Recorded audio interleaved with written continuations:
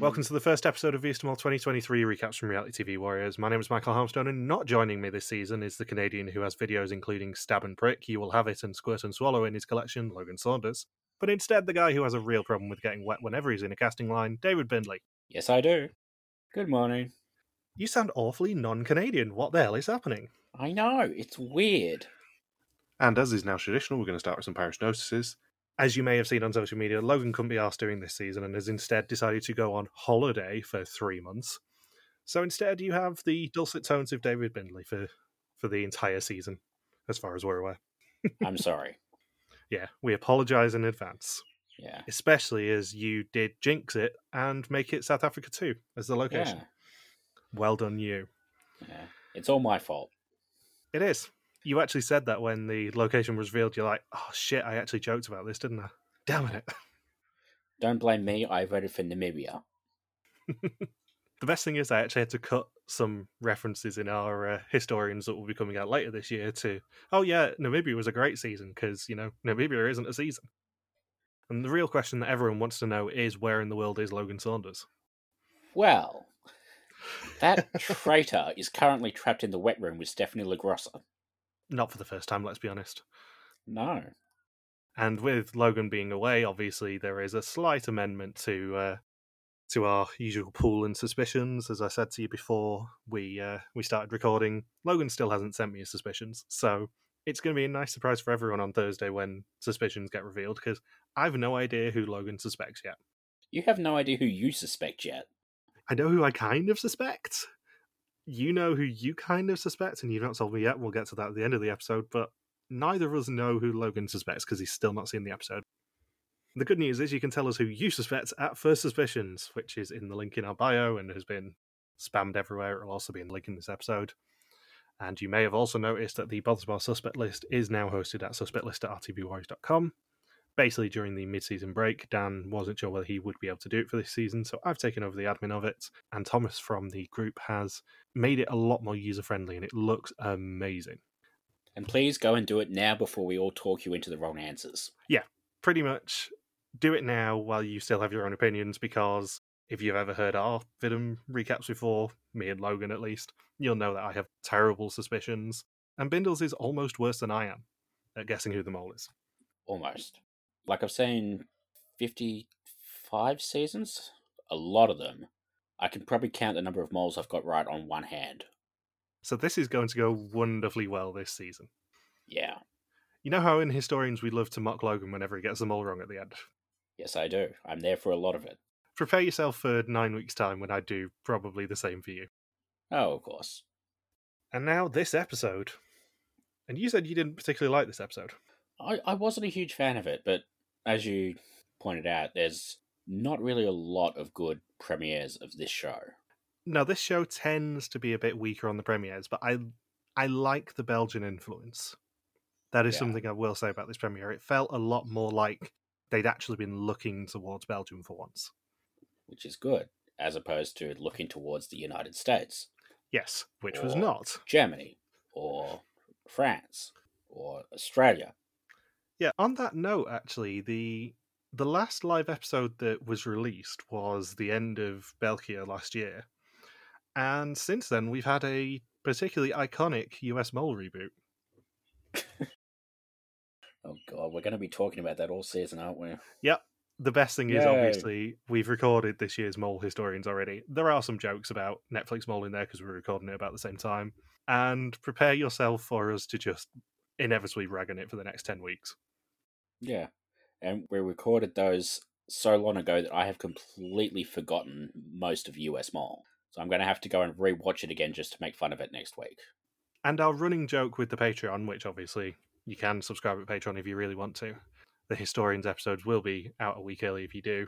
The joke is always that if you subscribe at our highest tier, you can make us do a season. And I've always said that would be Australia 6 as the joke answer.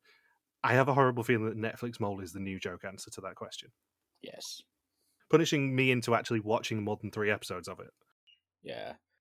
Australia 6 is fine, it's just there's a lot of it. Netflix Mole is actively bad. Yeah, Netflix Mole is actively boring. I've never given up on a Mole season before, ever.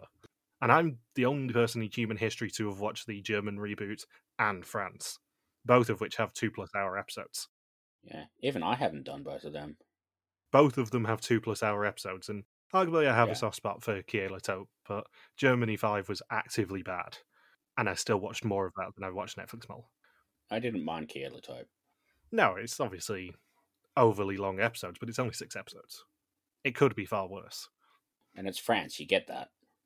So we begin in an empty room with a Bakelite telephone and our new victims walking in. And Anka is the first person. She walks over to the phone as she's been watched by a mystery person who we already know from the brief trailers that we've had of this season is Averon, because this show loves an old mole appearance, especially when Rick can't be asked. Sawyer's next, and they exchange small talk, and it's suitably awkward. And he and Yura obviously know each other, as do him and Sarah. And the phone rings once they're complete, and Anka picks it up. And Averon gives us the rundown of her mole application, like he's the host introducing her at the finale. And it is 2 weeks before they leave for their trip, and they were warned that they would receive another call before they left, indicating what role they would play, and this is that call. Do you think for a second that the mole didn't know they were already the mole by this point? It's hard to say. I think they did this to try and steal some of the shine off the traders, which sort of does basically exactly the same thing. I don't know. I feel like doing it 2 weeks in advance makes it a little bit more believable that this is the first time they're finding out, because then they've got those 2 weeks to, go and practice archery or whatever they, normally do. But at the same time, even that is sort of cutting it a bit fine. Yeah, I don't think that Dutch moles get a heap of prep time compared to Belgium. Yeah. Belgium, they have like 2-3 months normally. Yeah. But I'm a little bit suspicious that they picked the mole 2 weeks in advance. I don't think they did. I think the mole probably got a tip off and they were told to act like this is the first time they'd actually heard it. Possibly. I will say this is the world's most depressing game of Deal or No Deal. Well, that's the thing, because on the Brothers Bar Discord, there's been a lot of discussion about Deal or No Deal UK in the last week. And then a Bakelite telephone appears at the start of FIDM. I'm like, is this Glenn Hugel sending me a sign? Not for the first time. And why did they use Averon? Could Rick just not be bothered? I'm assuming it's like some sort of metaphorical passing the baton sort of situation. I just wish if they were going to do it, they'd sort of done it a season after they had a little bit of a better mole, because everyone was kind of a dud, and it sort of feels like they're trying to make him seem like a bigger character than he was. Stop trying to make Averon a thing. Yeah. Like this would have been fine if they'd opened Columbia with it and you had Jan Verstegen on the phone. Yeah. But it isn't fine when you got an actively boring mole. Yeah. Because that's the thing, he wasn't a bad mole necessarily. The subreddit definitely overhype him. I think he was 6th in that poll last year. Yeah. But he's just a boring mole. I just didn't care by the end of the season. Yeah. And didn't we suffer enough of everyone last season? So we then cut to 2 weeks later, and everyone seems to be trapped in shipping containers. And it is Anka and Sander, Anik and Soy, Renomi and Nabil, Sarah and Yura, and Frauke and Daniel all trapped in boxes around Cape Town. And the boxes were the same style with the spotty pattern as the location and cast reveals in November in the Netherlands. They used these boxes again to actually reveal the location and the cast. I only know because I remember how weird it was to see these big spotty boxes set up. I think Spotty Boxes is one of Logan's videos. Also, how were these boxes not spotted in Cape Town? Because South Africa wasn't under COVID lockdown at this point. South Africa had a long COVID lockdown, but it was very much open for business by the time they were filming this, and I have no idea how there weren't any sightings. Do we know sort of what time in the day they filmed it? Because, like, these parks were dead empty. So maybe they did it like, 6 a.m. or something, where there weren't a lot of people around. The text from Rick was at 2:01 p.m. Whoa. I got no clue then. I don't know what date, but it was at 2:01 p.m. because we saw it on screen.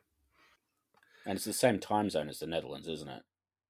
Oh, now you're testing me. It depends on the time of year, because I went in September, and it was GMT +2 at that point, but I don't know what time of year they filmed this. I think South Africa is always GMT +2, because I don't think they do daylight savings. So some of the year it is on the same time zone as Netherlands, sometimes it's not. Okay. But I may be wrong on that. It was definitely +2 when I was there. Yeah. So Rick finally actually bothers appearing after 10 minutes into the episode and explains that the mole has had a baptism of fire and the need for a poker face already. And the episode title is Connection, and Rick is in a tower block brooding over Cape Town on day 1, and it is overlooking one of the boxes. He really is the world's most lethargic serial killer. Well, there was someone on the Mole subreddit Discord earlier saying, "Oh, I quite liked Rick in his season," and I never remembered Rick being that enigmatic in his season, especially compared to the rest of that cast. Yeah, that was a season where it was a perfectly fine cast, and then Rick was the dud. Yeah, I always remember him as being a bit of a dud. Yeah. So they receive a text/WhatsApp at 14:01, and it tells them that they have 45 minutes to escape their boxes. The first duo to escape will earn €250 for the pot, and each successive duo that escapes in the time will double their winnings. They must find light and work out which colour questions they should answer, and outside help can come in handy. Do you like this challenge? I don't know. I think it's a fine challenge for sort of mid-season sort of stuff. It's not. I wouldn't have opened a season with it. Yeah. And I made the mistake of sort of checking the show's website basically while the episode was on. And I saw the challenges were up, and I didn't see who was eliminated yet. But I saw the challenges up, and I translated it. And it mentioned they were in coffin escape rooms, and I'm like, this is really disappointing by comparison when I saw it. I think it goes back to something that I talk about a lot on the Historians episodes, and I'm still very much in the Historians brain because I'm editing some of them at the moment, but I think you could do this challenge anywhere, and that is not necessarily the sign of a good challenge. I like it on the face of it, but you could literally transport it anywhere in the world. As they did with the boxes in the Netherlands. Yeah, and comparing it, as we probably will end up doing, to both Vidum South Africa 1 and Belgium South Africa, most of Belgium's challenges in South Africa you could do nowhere else in the world. Yep. And I don't think you can say that about the first challenge this episode. The second challenge you definitely can say 100% very South African, but I don't think you can say it about the first one. No, this first challenge was kind of dull. And the other element of it as well is the fact that because there are 5 pairs and they only really need 4 to escape to intersect, if they end up making it so the mole was in the box at the intersection, that's going to be super stupid and super irritating at the end of the season. Yeah. If they do an X marks the spot clue, I'm going to be really annoyed at them. That was the Daniel and Sarah box, wasn't it? I thought it was Renomi and Nabil. Yeah, it can't have been Daniel and Sarah because Daniel and Sarah escaped. They just didn't get to the end point. Daniel and Sarah weren't even in the same box, just to completely ignore whatever I said. Yeah. Because Daniel was with Frauke and Sarah was with Yura. Yeah, you're right. Yeah, I'm pretty sure it was the Renomi and Nabil box that was in the gardens. Yeah. And being perfectly honest, skipping to the end of the episode, it's not going to be Renomi who's the mole, famous last words. No. Because, number 1, she's a super fan. Number 2, most importantly, she's basically Rocky again. Did you hear how much of a super fan she is? Oh, yeah, she wasn't it her honeymoon went to all the locations from Oregon? Yep. Yeah, she's a mad super fan. Yeah. So, for her, the fun never ends. I just love the idea that she deliberately did an excursion with her new husband to either a paper factory or whatever it was that everyone got kidnapped from, and the creepy abandoned theme park. And the basement with the mannequins. Yeah. Yes. I really hope that that Belgium adapt that challenge for Arizona. I can't wait. I genuinely cannot wait for them to do Arizona. I know, I'm so excited. Yeah, I'm pretty sure it was Renomi and Nabil who were in the park in that box. Yeah. And Nabil is basically the same archetype as Averon was last year. Yeah.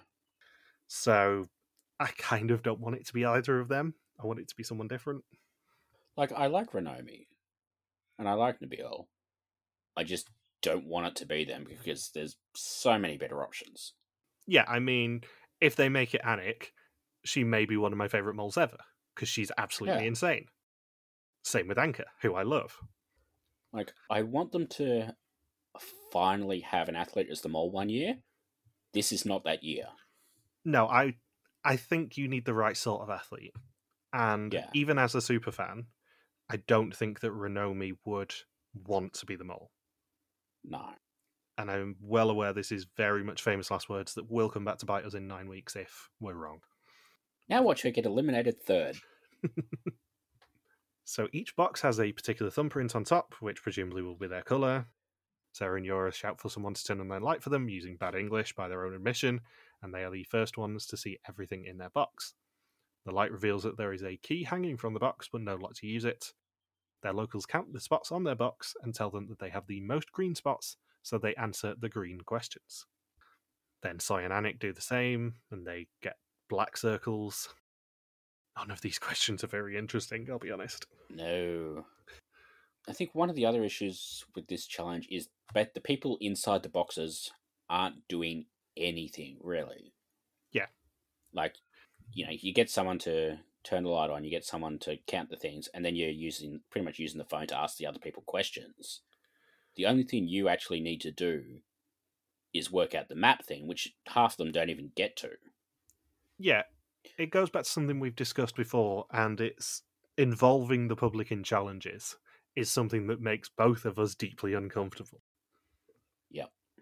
And this is basically just get the public to do the entire challenge for you. Oh, yeah. The other thing wasn't a huge fan of these boxes are really, really small. And I'm like, if these boxes are that much smaller on the inside, I think your TARDISes are a bit broken. So Sarah and Yura are the first to escape by knowing that Nabil is the person who likes the smell of toy brochures. There is a box to unlock using their key, which releases a map, and they have to connect their locations, and Rick will be found in the middle of them. They are in Greenpoint Park in the north of Cape Town, and Sandra and Anka get their light on, and their first question as Yellow is what feature most people look for first in a man or a woman, and they say eyes. Renomi and Nabil then do something very creative and give their guy a key through the door, and he releases the map, and he also thinks that they're yellow because they can see a guy in a yellow fluorescent jacket.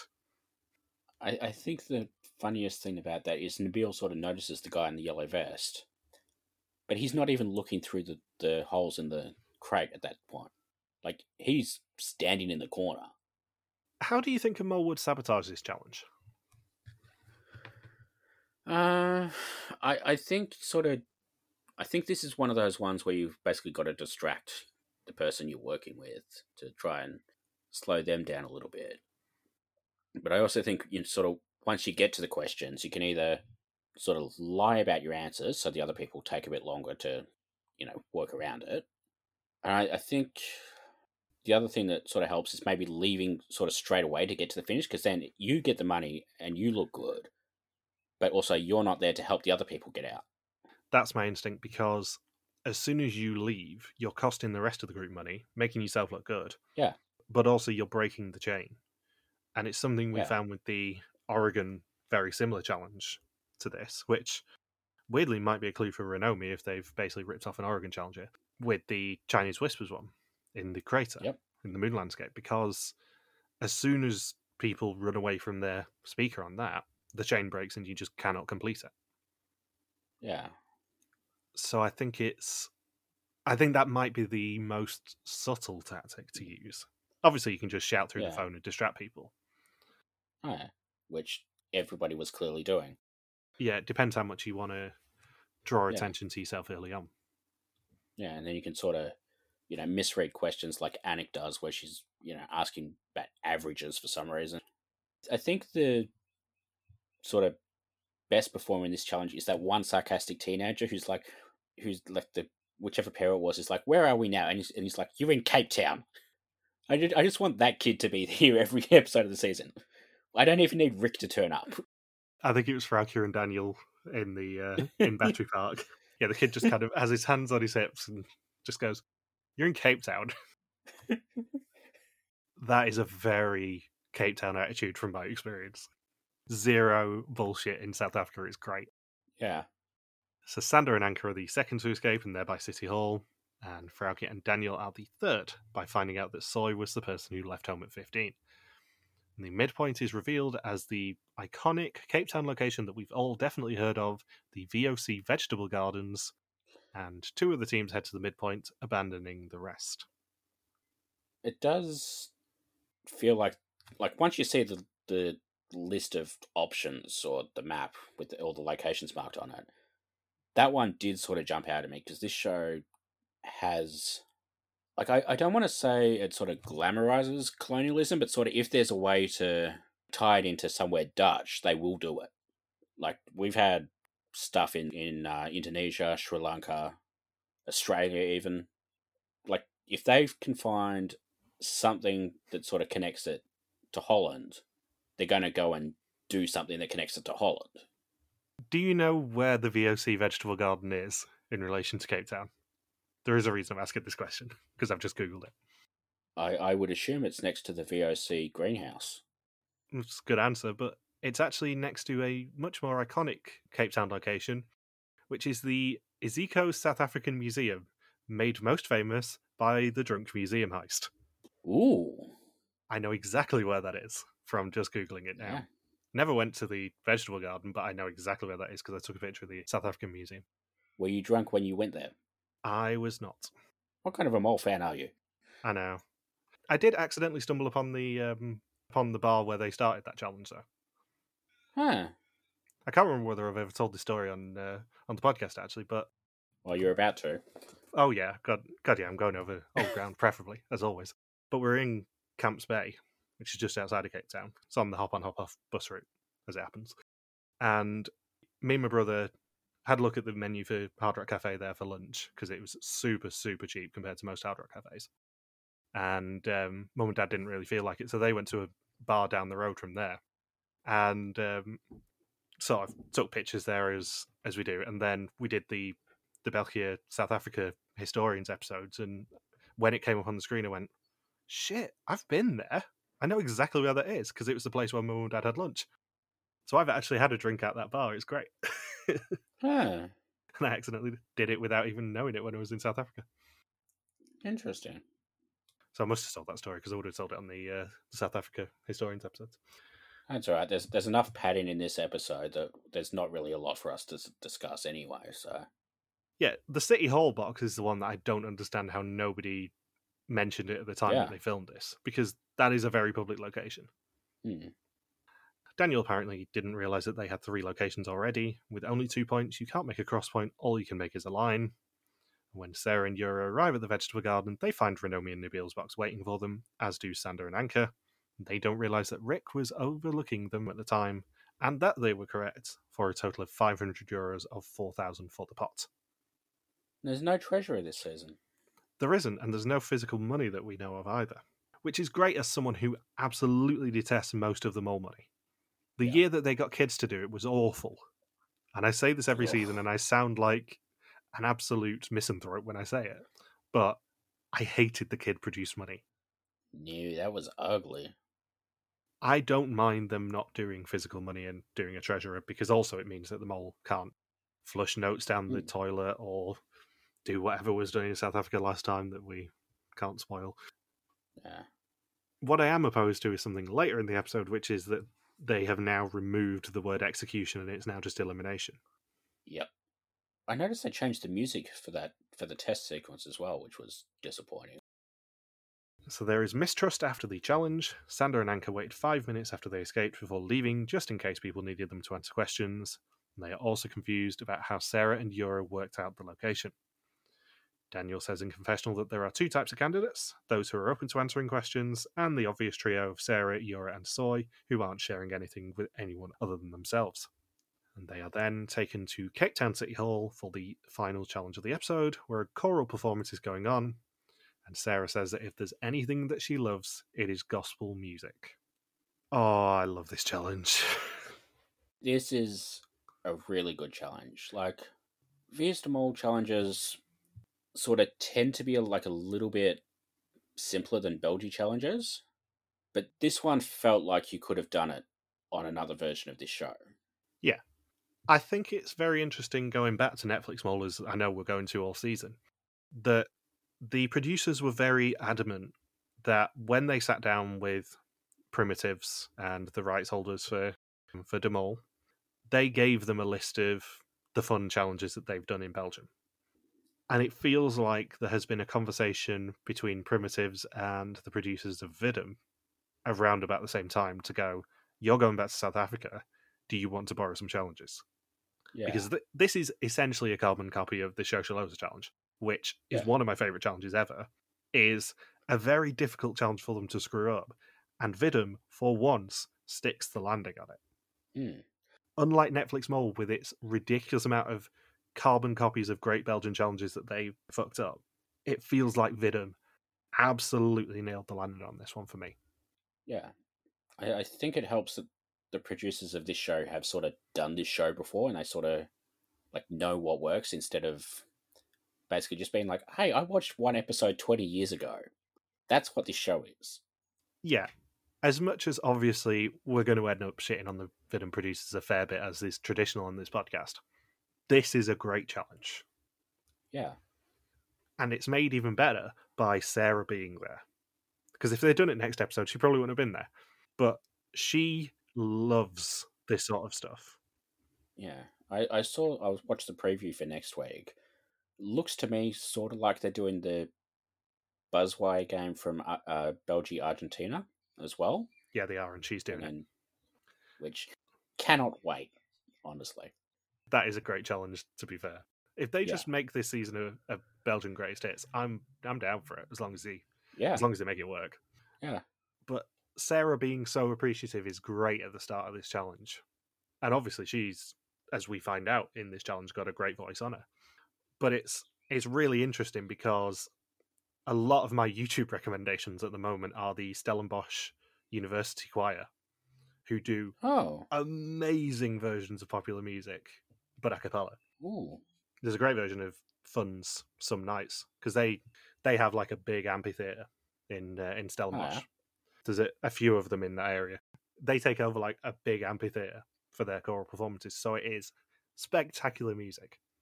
So I very much empathise with Sarah when she goes, this is amazing to be a part of, because that would be amazing to be a part of. Yeah. I have huge appreciation for a bloody good choir, and this is a bloody good choir. Yes, it is. Arguably, the music director doesn't necessarily think so, but this is a bloody good choir.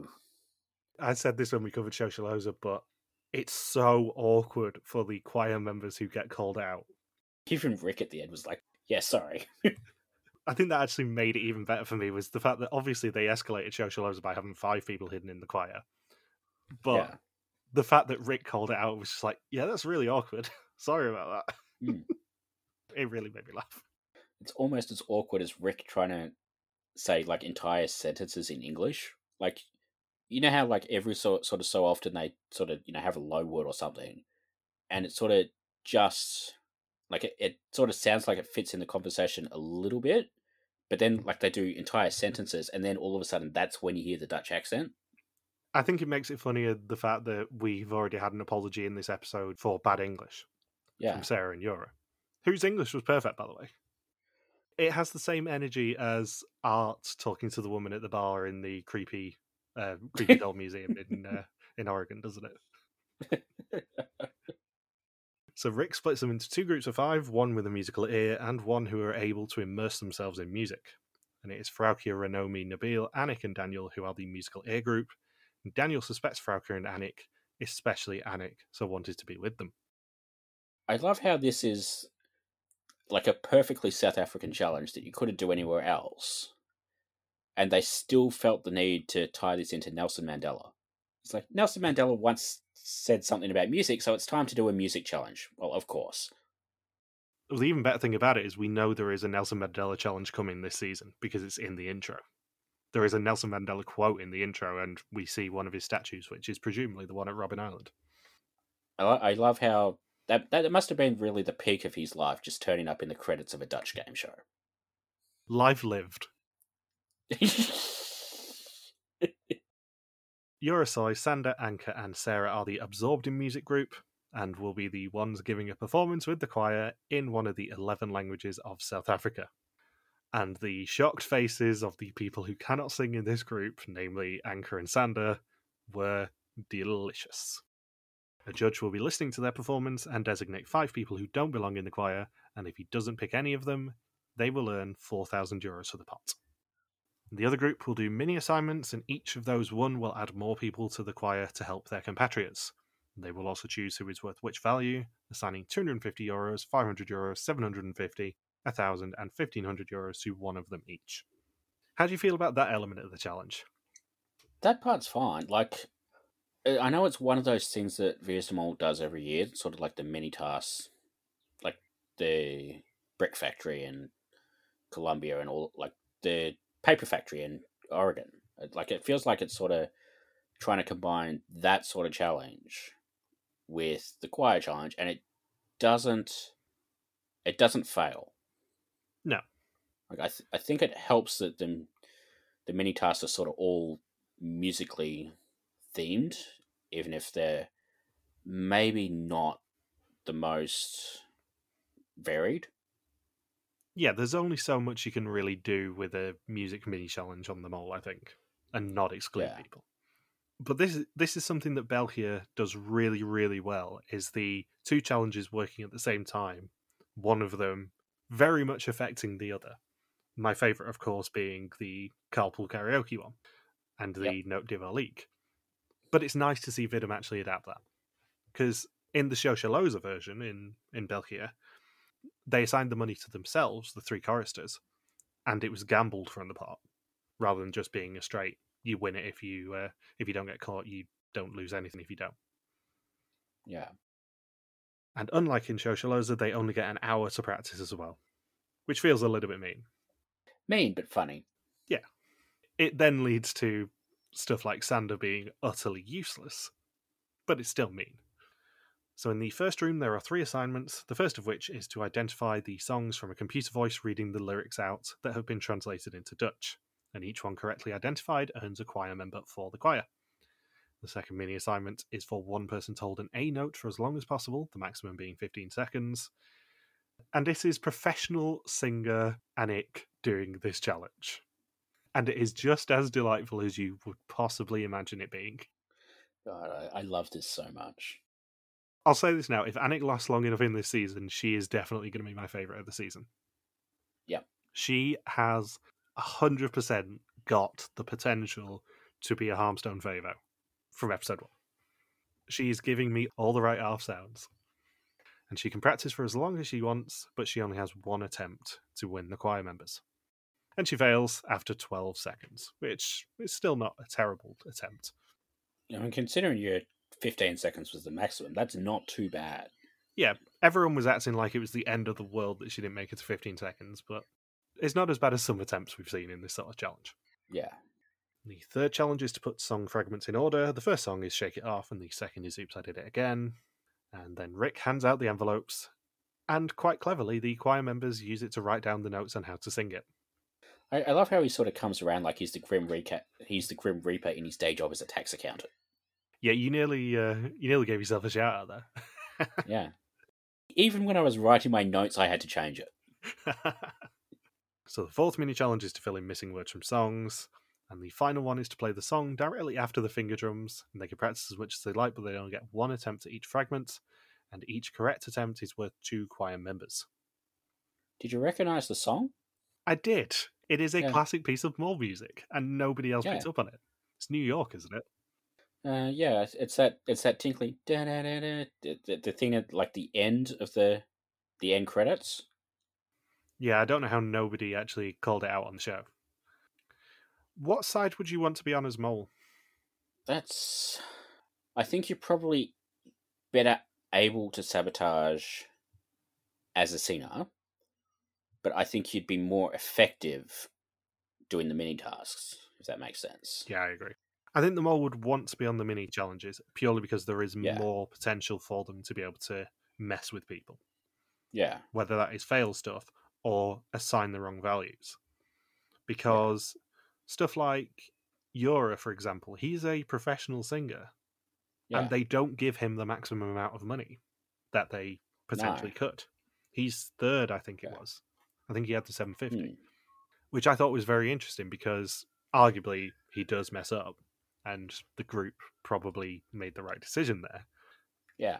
But if on paper you look at this cast, you go, well, you're as a singer, you probably should give him as much money as you can. Yeah. And in the Finger Drum Challenge, there are toys on a shelf above them which are of different heights that they can use to help them, and they complete the first part, but not the second, as time runs out.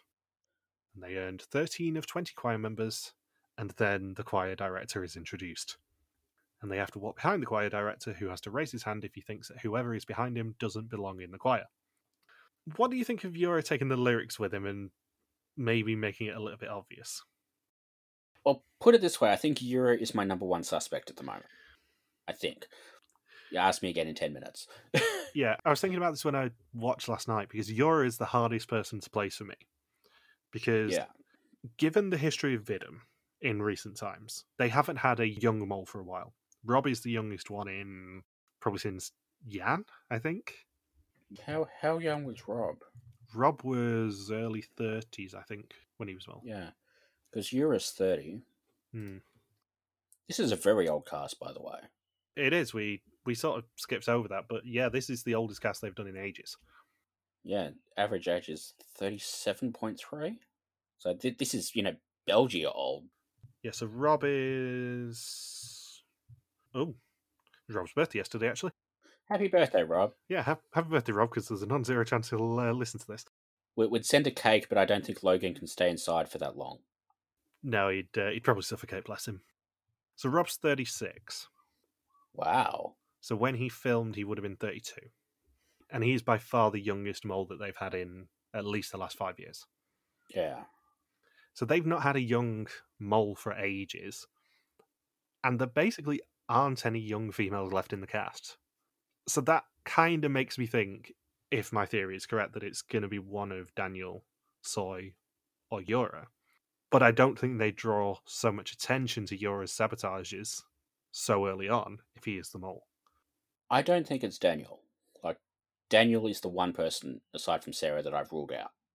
Just because he's that good at the music mini tasks, and I feel like if you're trying to sabotage, like that's sort of like the one thing you don't do. It felt like he forgot to pretend to be the mole there for a minute. We'll get to that at the end of the episode. Yeah. So Yura takes the lyrics with him and gets caught, and Anka also takes her paper but gets away with it, and spoilers, gets Albana for her wonderful reaction to getting past the choir director without getting caught. Yeah. That was a special request from Matt Clemson, and who am I to say no to people? Yeah. Matt also did request the Where in the World is Logan Saunders all season, so if you're going to get bored of that joke by the end of the season, blame Matt, because it was already the sort of thing we were thinking about, and Matt's request for it sort of pushed us over the edge and went, yeah, we really want to do this, don't we? Yeah. I hear next week he's going to be trapped in an aviary with Avery. Oh, God help him. He won't even have any pizza to help him. Yeah.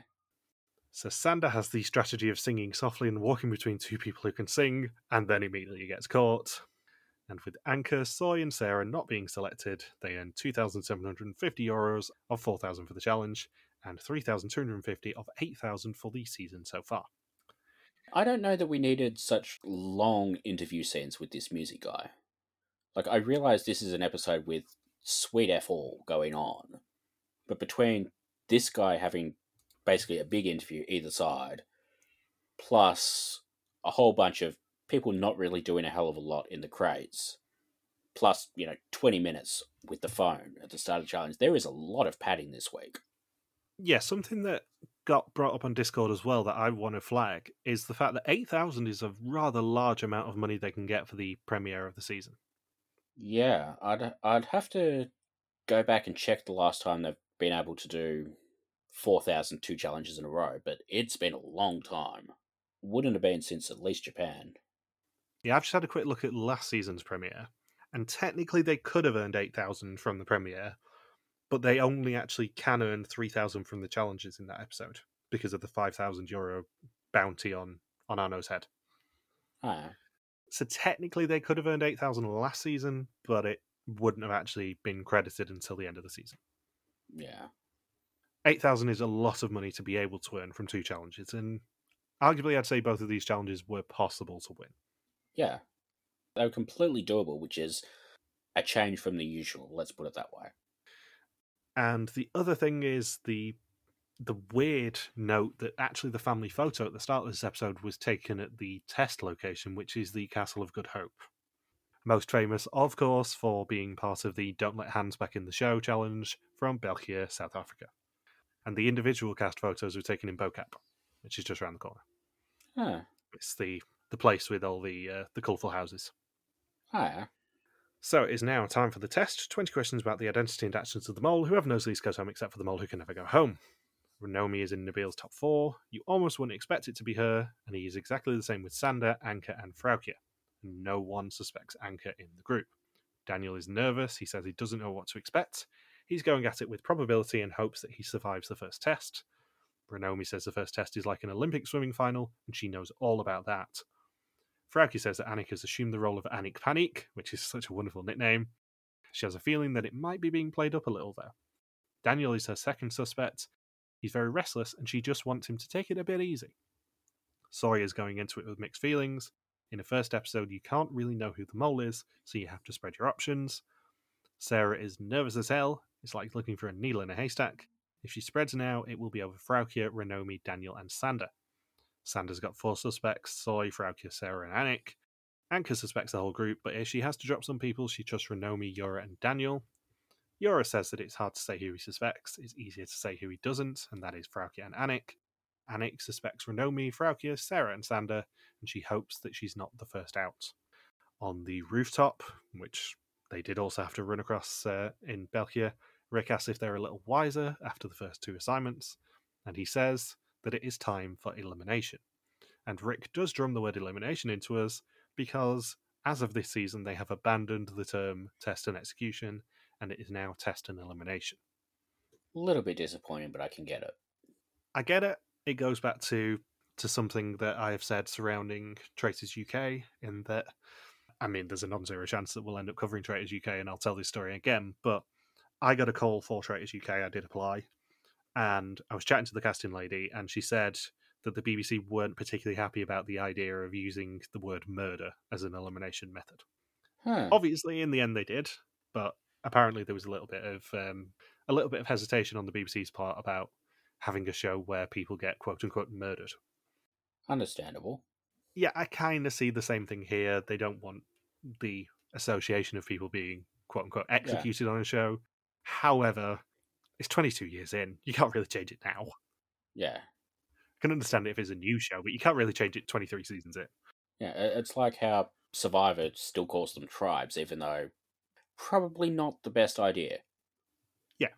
It's one of those changes, like there's been a few changes in this episode. The only one that actually stuck out to me as a good idea is putting like names and occupations in the confessionals, like the little chirons. But those aren't consistent. The problem is the names and occupations aren't consistent. Yeah. They do it for some confessionals, but not all, which, I mean, I've already got confused once in this episode between 2 people with very similar names. I got confused about 3 or 4 times. It's fine. Yeah, I don't exactly like the idea of them getting rid of execution, and obviously any opportunity I get to still use the word execution in the show, I will do, because I'm me, and I'm petulant. At least they're not doing like the very early Australian seasons where it's questionnaire and elimination. Like, that is too much of a mouthful. I mean, I'm fundamentally opposed to calling challenges tests and test quizzes, and I pull Saunders up on it constantly. Ugh. So at the execution, suck it, Rick, Frauke, Nabil, and Anka get green before Sarah, with her little groan when her name is spoken, is the first person, quote-unquote, eliminated in Veestamol history.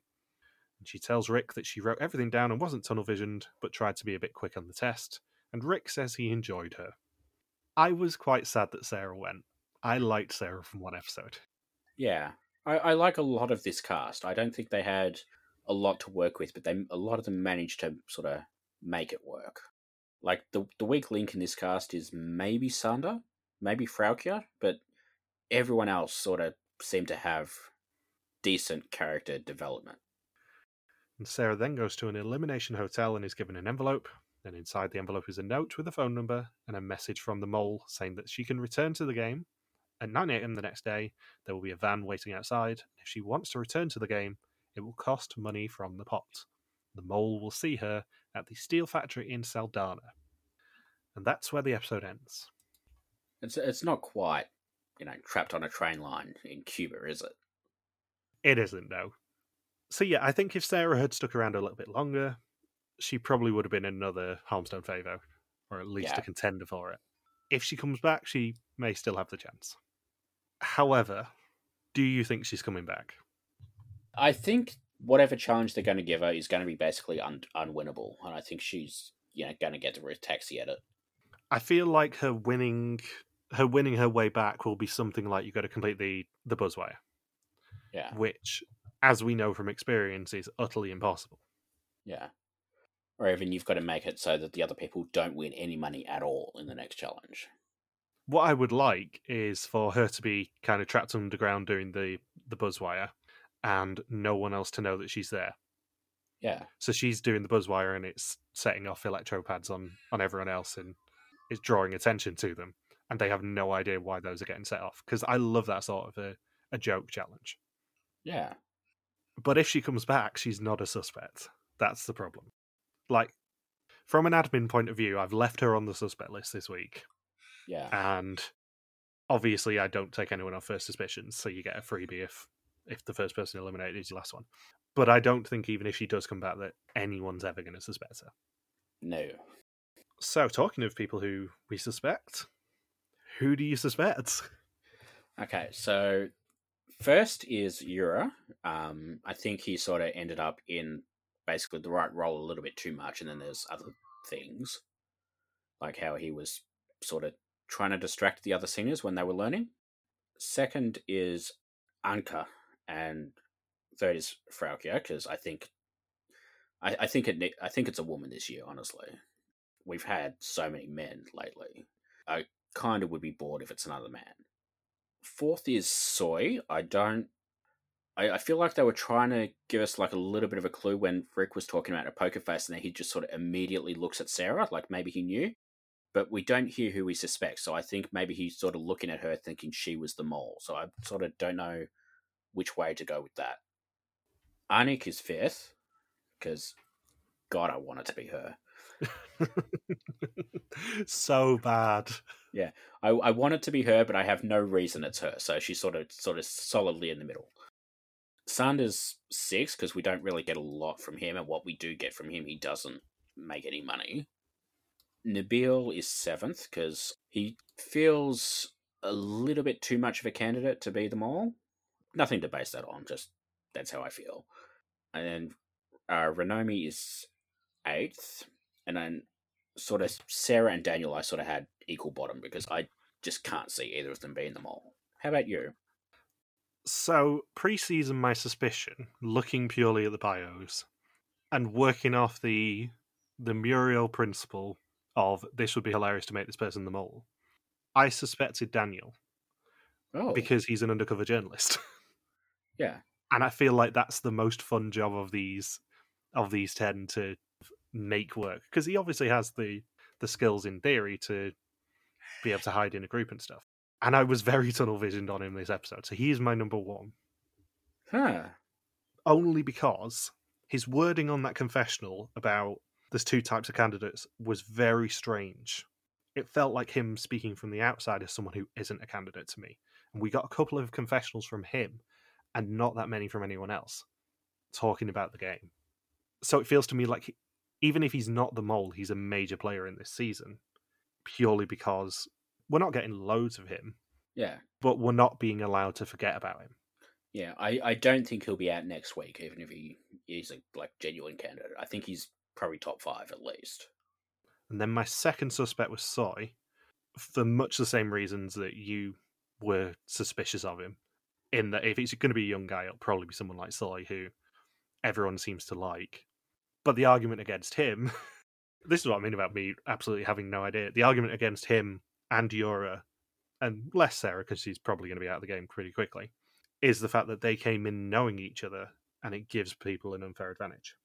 And I don't know whether even Vidum would be stupid enough to have an obvious group of 3 like that. I don't know.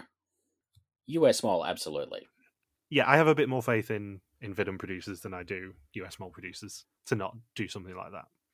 My third originally was Yura last night, but I have now changed it to Anchor because I think if it's going to be someone who was in the choir group, she is most likely to endear people to her and then be able to sabotage. Then I put Yura. Then I need to get my suspect list up, but I think it was Frauke fifth. No, it was Anik fifth, then Frauke sixth, and then kind of the bottom trio of Renomi, Sander, and Nabil in some order. I don't think it's going to be Sander purely because he feels very much like a sort of Yokum character who's lovely but has no idea what he's doing on this show. Oh, yeah.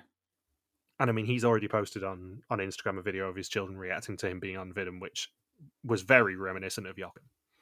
Yeah. I think Renomi is a bit too fanatical to say yes to being the mole. Yep. I think she knows herself a bit too well to go, nah, I probably wouldn't enjoy it as much. And if I'm going to be on Vias to Mole, I want to do it as a candidate and potential winner. Yeah. And Nabil just, yeah, he feels too contestant-y to me. And then obviously Sarah is at the bottom. Interesting that pretty much aside from Daniel, we're basically reasonably similar. Yeah, I mean, I'm completely baffled this season already. I'll be perfectly honest. I have no idea what the pool's going to be like because traditionally we do record these podcasts and go, oh, you'll find out what the pool is on Friday when we release it, or you'll find out in the podcast next week.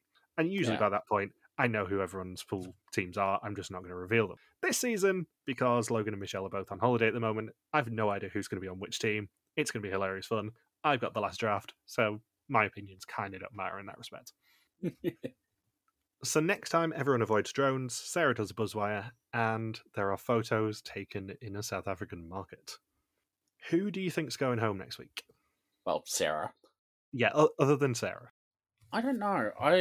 I feel like we're not getting a lot out of Frauke, which makes me think she's not going to be there for very long, so they're not bothering. Yeah. The other option is probably Sander. Yeah, both of them do feel very early season fodder, which is a shame because it's basically the argument I made about Netflix Mole having an average age of like 13, is that you do need the token old people to just kind of make it entertaining.